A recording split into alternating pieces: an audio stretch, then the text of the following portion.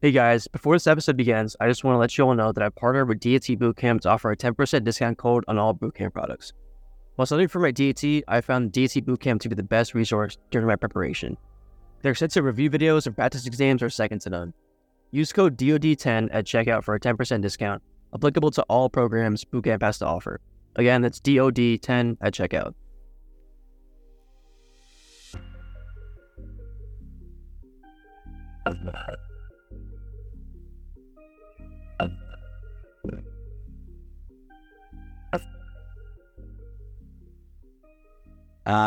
So how Kahoot works, if you've never played a Kahoot game before, a multiple choice question will appear.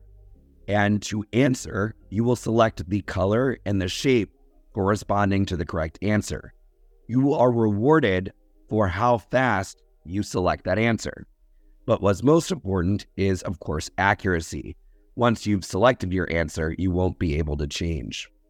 There are 19 point-based questions, and we're going to start with a test question that won't count towards the total points, but instead we'll make sure that you're comfortable with the format and also give us a little bit of an idea of who came out tonight. So with that, I wanted to welcome everyone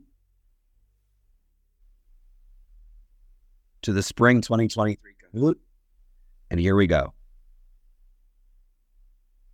So the first question is a poll. Which of the following best describes you? Are you a pre-dental student or not in healthcare? Are you a dental or medical student?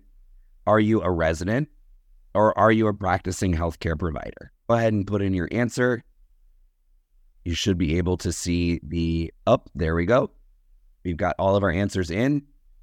Mostly dental and medical students, but we've got a few practicing providers in our midst and some residents. So we've got a pretty even playing field here. All right, so that was our sample question. Now it's time for our point-based questions. So get ready for question number 1. But first, I did want to thank you for coming out and thank our sponsor, OMS Consulting Firm, who is providing us both with the ability to host tonight as well as our prizes. So though the third place winner will get a $25 Amazon gift card. The second place winner will get a $50 Amazon gift card. And our grand champion will get a whopping $100 to spend on Amazon. So a big thank you to OMS Consulting Firm, which you can check out their website, www.omsconsultingfirm.com, or feel free to give them a call at 833-OMS-FIRM. And be sure to check me out on social media, Stephen Roth, DDS, as well as Dose of Dental podcast, who is also hosting tonight, and Students of Dentistry. So here's our first question. What is the most common type of oral cancer? Squamous cell carcinoma, lymphoma, osteosarcoma, or rhabdomyosarcoma? All right, let's see how we did. Perfect. 23 got the correct answer. It is squamous cell carcinoma. It is Oral Cancer Awareness Month, the month of April. And approximately 90% of oral cancers are squamous cell carcinomas. So it's important during this time of Oral Cancer Awareness Month to remember our patients with oral squamous cell carcinoma. Here we go. Ooh, we got a tie up top, Clay and Sarah, with Michelle close behind. Which of the following is a diagnostic possibility for this lesion? Here we have a bump on the gums. Is it a pyogenic granuloma, peripheral giant cell granuloma, gingival metastasis, or any of the listed diagnoses? Very good. It's any. So be very careful. While speed is important in the game, accuracy is more important. And this is a bump on the gums. And there is a mnemonic to remember this bump on the gums. And that is the 3 Ps plus an F or an M. The 3 Ps are pyogenic granuloma, peripheral giant cell granuloma, peripheral ossifying fibroma, the F being a fibroma, and the M being gingival metastasis. If you want to learn more about this, I do have a video up on my YouTube channel, so be sure to check it out if you were someone that missed that question. All right. Next up, rapid fire. We'll keep it moving. Which of the following diagnosis is most likely given the radiographic findings in this rapidly expanding mass? Fibrous dysplasia, osteosarcoma, cemento-osseous dysplasia, or odontogenic keratocyst. You might be appreciating a sunburst pattern to this massive expansile radiolucency. Very good, osteosarcoma. Fibrous dysplasia doesn't have that sunburst pattern. Instead, it has more of a ground glass pattern and expands within the contour of the bone itself. Osteosarcoma is a rapidly expanding mass with a sunburst pattern, very similar to what you saw here. Cemento-osseous dysplasia usually is not expansile, and OKCs are also usually not expansile and are usually radiolucent. I do want to thank Dr. Colby Haynes, who is both an oral pathologist and oral radiologist, for supplying that case. Let's see where our leaderboard stands. Clay is dominating. Clay remains in the top spot, with Leon taking the second place. We've got a lot of moving around here. 5 players with a 3-streak hot streak, but still plenty of game left. All right, next up, this is a Southeast Asian patient's maximum opening. What is your diagnosis? Is it submucous fibrosis, scleroderma, Ehlers-Danlos, or tobacco pouch keratosis? All right, very good, submucous fibrosis. In this patient with worn down dentition from South Asia, with very tight, thick piano wire cords in their buccal mucosa and limited maximum opening, that is submucous fibrosis. Very good. And our next question is related and is in the same patient. But first, we got a new leader and a new second place as well. 4 players lost their 3-question streak. So what product does this patient use? Smokeless tobacco or dip, marijuana, betel quid or pon, or cigarettes? This is unique to this patient and to this condition. Indeed, yeah, absolutely. Betel quid or pon. There are variations of pon that don't have nicotine, but oftentimes it is the areca nut itself that is considered the carcinogen and the cause of the submucous fibrosis. So betel quid is a product commonly used in Southeast Asia. It leads to rapid tooth attrition and staining, as well as submucous fibrosis and limited mouth opening, as well as an 8-time increase in oral cancer. It's also highly addictive, but whatever we can do to prevent our patients from using that product is helpful both in their mouth opening and in preventing their oral cancer. Squamous, holding that lead steady. Our top 3 is entrenched. But it is a tight race, and there's still plenty of game left. All right. This patient has this finding, as well as a history of over 100 basal cell carcinomas. What other finding do you expect? Do you expect an odontogenic keratocyst, a neurofibroma, a pheochromocytoma, or an ameloblastoma? Pictured here is the patient's palm, which has numerous palmar pits, which are shallow pits in the palm of the hand. Very good. Odontogenic keratocyst. Basal cell carcinomas, as well as palmar pitting, should make you wonder about nevoid basal cell carcinoma syndrome. A key component of that syndrome is the OKC, the odontogenic keratocyst. These patients can get OKCs at a younger age and can get them more frequently, as well as getting the basal cells at an earlier age and in areas that aren't exposed to the sun. So that's why it's important to remember all of the manifestations of this condition. Let's see where our leaderboard stands. Ooh, that was a rough round for the top. Congrats to Janice with 4 correct answers in a row. but it's a tight game, Lots of competition going on here. That's great. Viral cytopathic effect is observed in biopsies and smears from what virus? The Epstein-Barr virus, herpes simplex virus, HIV, or coronavirus. Depicted is viral cytopathic effect, which includes the 3 M's: multinucleation, molding of nuclei, and margination of chromatin. This is from a smear of a patient with herpes simplex virus. That's right. HSV leads to change in the nuclei of affected cells. And we can see that both on biopsy and in smears. You can often avoid doing a biopsy if you're concerned about HSV by either doing a smear and looking at it under the microscope or sending for PCR on a viral culture. All right. That was a tough one. Lots of people thought about EBV. Let's see where that leads people now. Oh, Dr. MK is on a hot streak of 5 questions and takes the lead with Janice biting at the heels.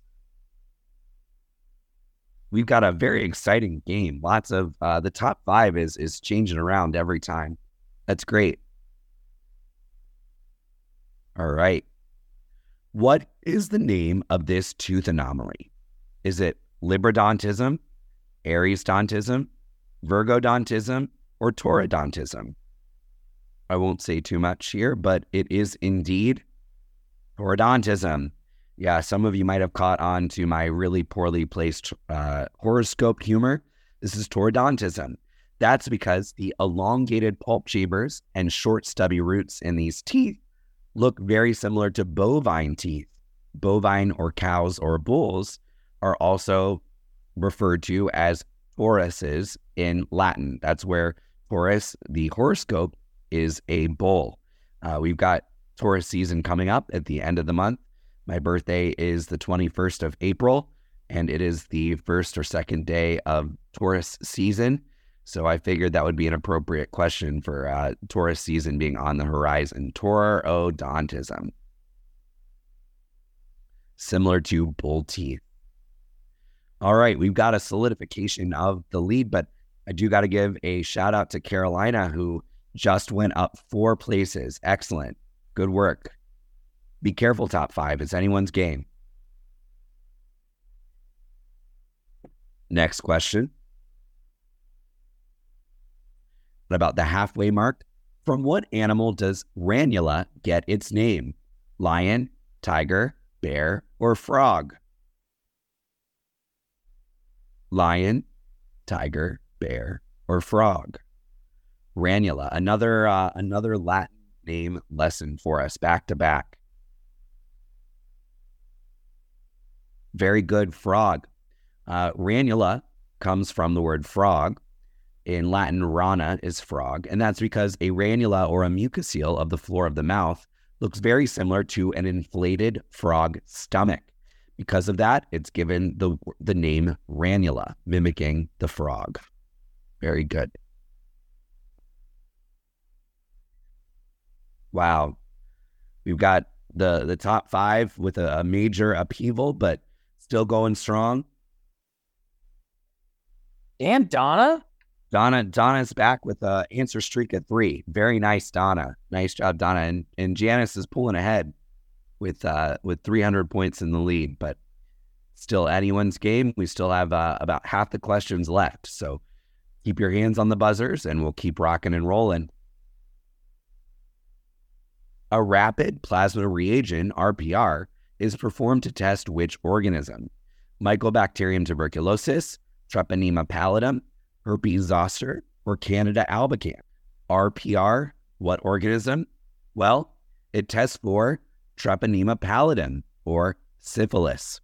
Mycobacterium tuberculosis is the bacteria that causes TB. Treponema pallidum is the bacteria that causes syphilis.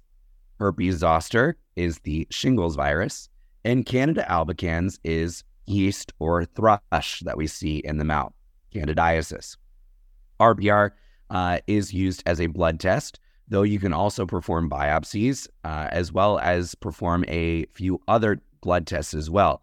The diagnosis of syphilis can be a little bit tricky.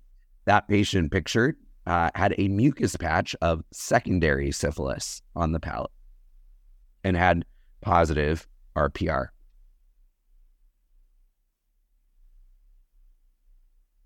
Ooh, tough question. Tough question with a new leader. Anastasia with the highest answer streak of 4. Way to go, Anastasia. We love to see that accuracy there. Keep up the good work. And Michelle, I see you there, sneaking up into the top 5. Very nice. All right. What stain gives a microscope slide its blue color? Hematoxylin, eosin, mucicarmine, or adipophyllin?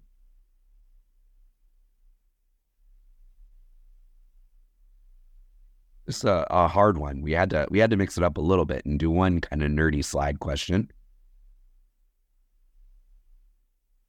It is hematoxylin. So the most common stain in histology is the H and E stain, hematoxylin and eosin. Hematoxylin gives slides its blue color, while eosin gives slide its red color.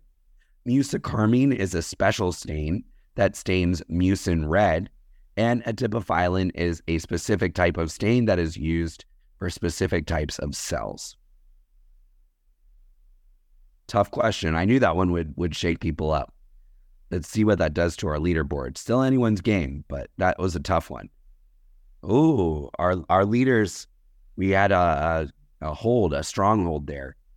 5 players just lost their answer streak of 3. That was a tough one. I knew that would get some people, but welcome to the top 5 KS, whoever you are. A true or false question. Pyogenic granulomas only occur in pregnant patients. True or false?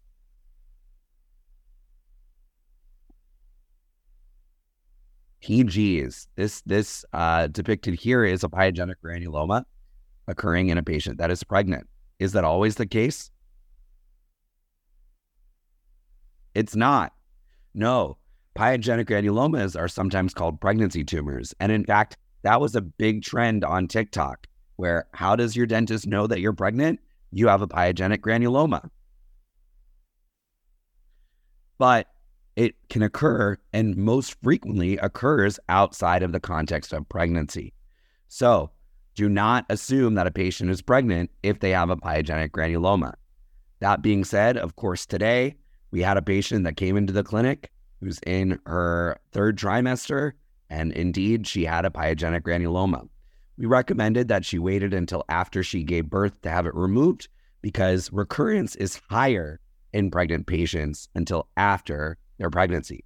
Not only that, but once they've given birth, the pregnancy can cause the pyogenic granuloma to shrink. Yes, meeting time is running out, but we're going to keep it moving. All right, top 5. Suraj up 3 places. Way to go, Suraj. A GLUT1 positive vascular anomaly can be treated with which medication?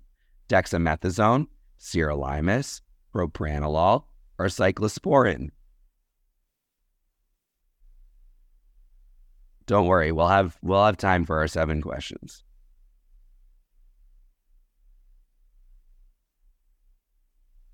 Tough one. Propranolol. GLUT1 is a marker in infantile hemangiomas. These are seen often a few days after birth, and rather than being surgically removed, they can be treated with oral or injected propranolol, which is a beta blocker. So we all learned something tonight. Tough question. Let's see what that did to our leaderboard. Wow, Jesse with 5 correct answers in a row. Way to go, Jesse. What is the most common site for solid organ metastasis in adenoid cystic carcinoma? Bone marrow, lung, liver, or kidney?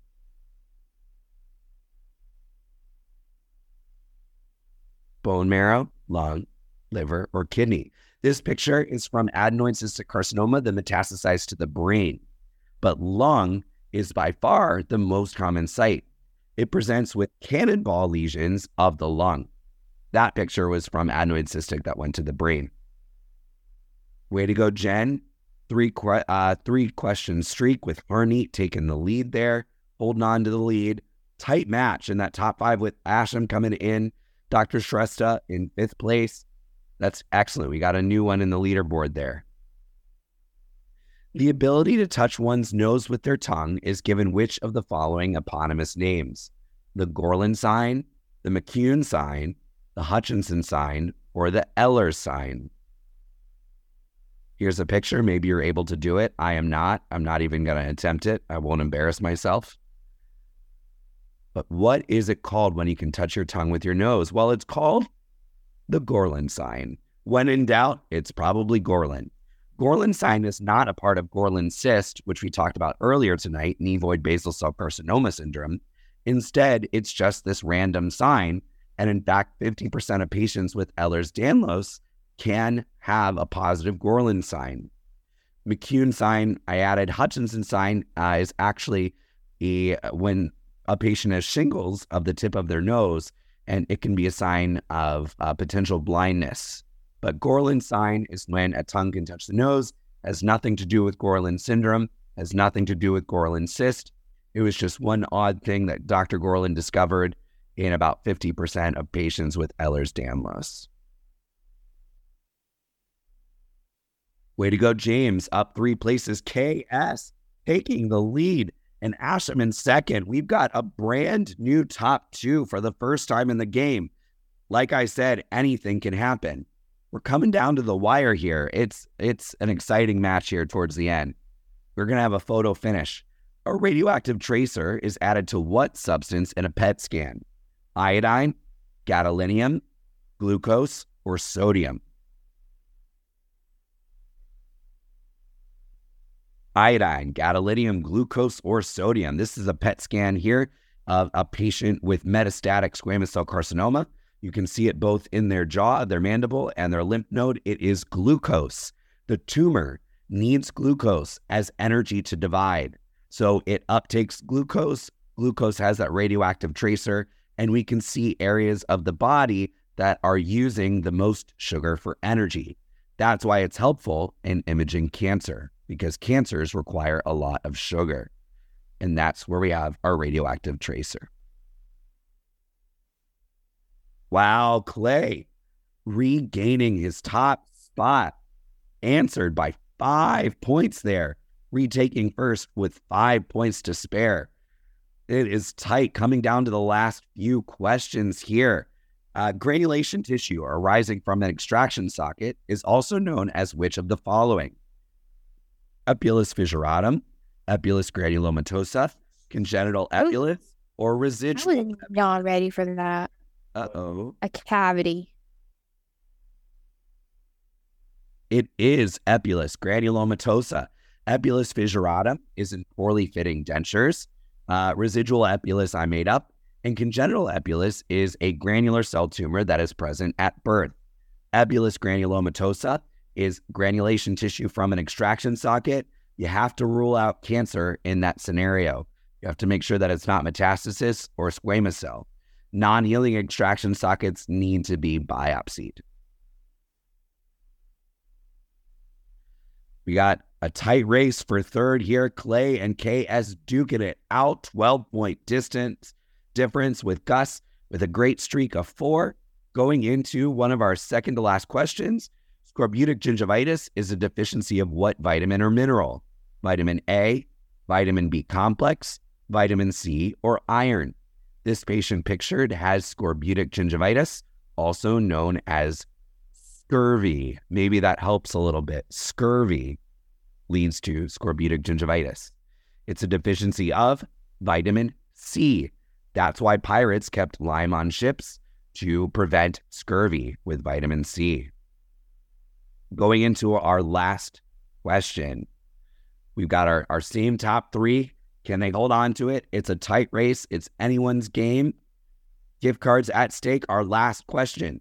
In what fixative should a specimen sent for intraoperative frozen section be placed? Formalin, Michel solution, RPMI, or no fixative at all? Here we have a picture of a specimen sent for frozen section on a chuck. How was this specimen sent to me in the frozen section room? Was it sent fresh, in formalin, Michelle's solution? It was sent fresh. You do not want to put this in formalin or Michelle's solution or RPMI. We use formalin for H&E, Michelle's solution for DIF, RPMI for flow, and no fixative at all, fresh or frozen. So before we announce our winners, big thanks again to OMS Consulting Firm. Be sure to check them out at their website and calling 833-OMS-FIRM. Let's see who our winners are. Thanks for sticking with me with my cold. In third place, Janice. Congratulations on your $25 gift card, Janice. KS in second, which means in first place with $100 to Amazon, we have Clay. If you three wouldn't mind sending a direct message to myself or Dr. Gallagher, we'll make sure that we get you your Amazon gift cards. We came in right under the wire. Thank you, everyone, for coming out to our second ever oral pathology trivia night. We hope that you had fun. Make sure that you stay tuned for future sessions and future chances to win more Amazon gift cards. We do appreciate all of your support and you playing along. We hope that you learned something and enjoy the rest of your evening. Any words, Dr. Gallagher, in the last minute here? Spectacular event again. I am so glad we got this started. And thank you, everyone, for coming out. Please DM me or Dr. Roth. We're going to send that over to Sarah. Big thanks to Siraj, Sean, everyone else coming out. This was fantastic. We're going to do this again soon. 3 months. We're going to do it quarterly. Thank you, everybody. Thank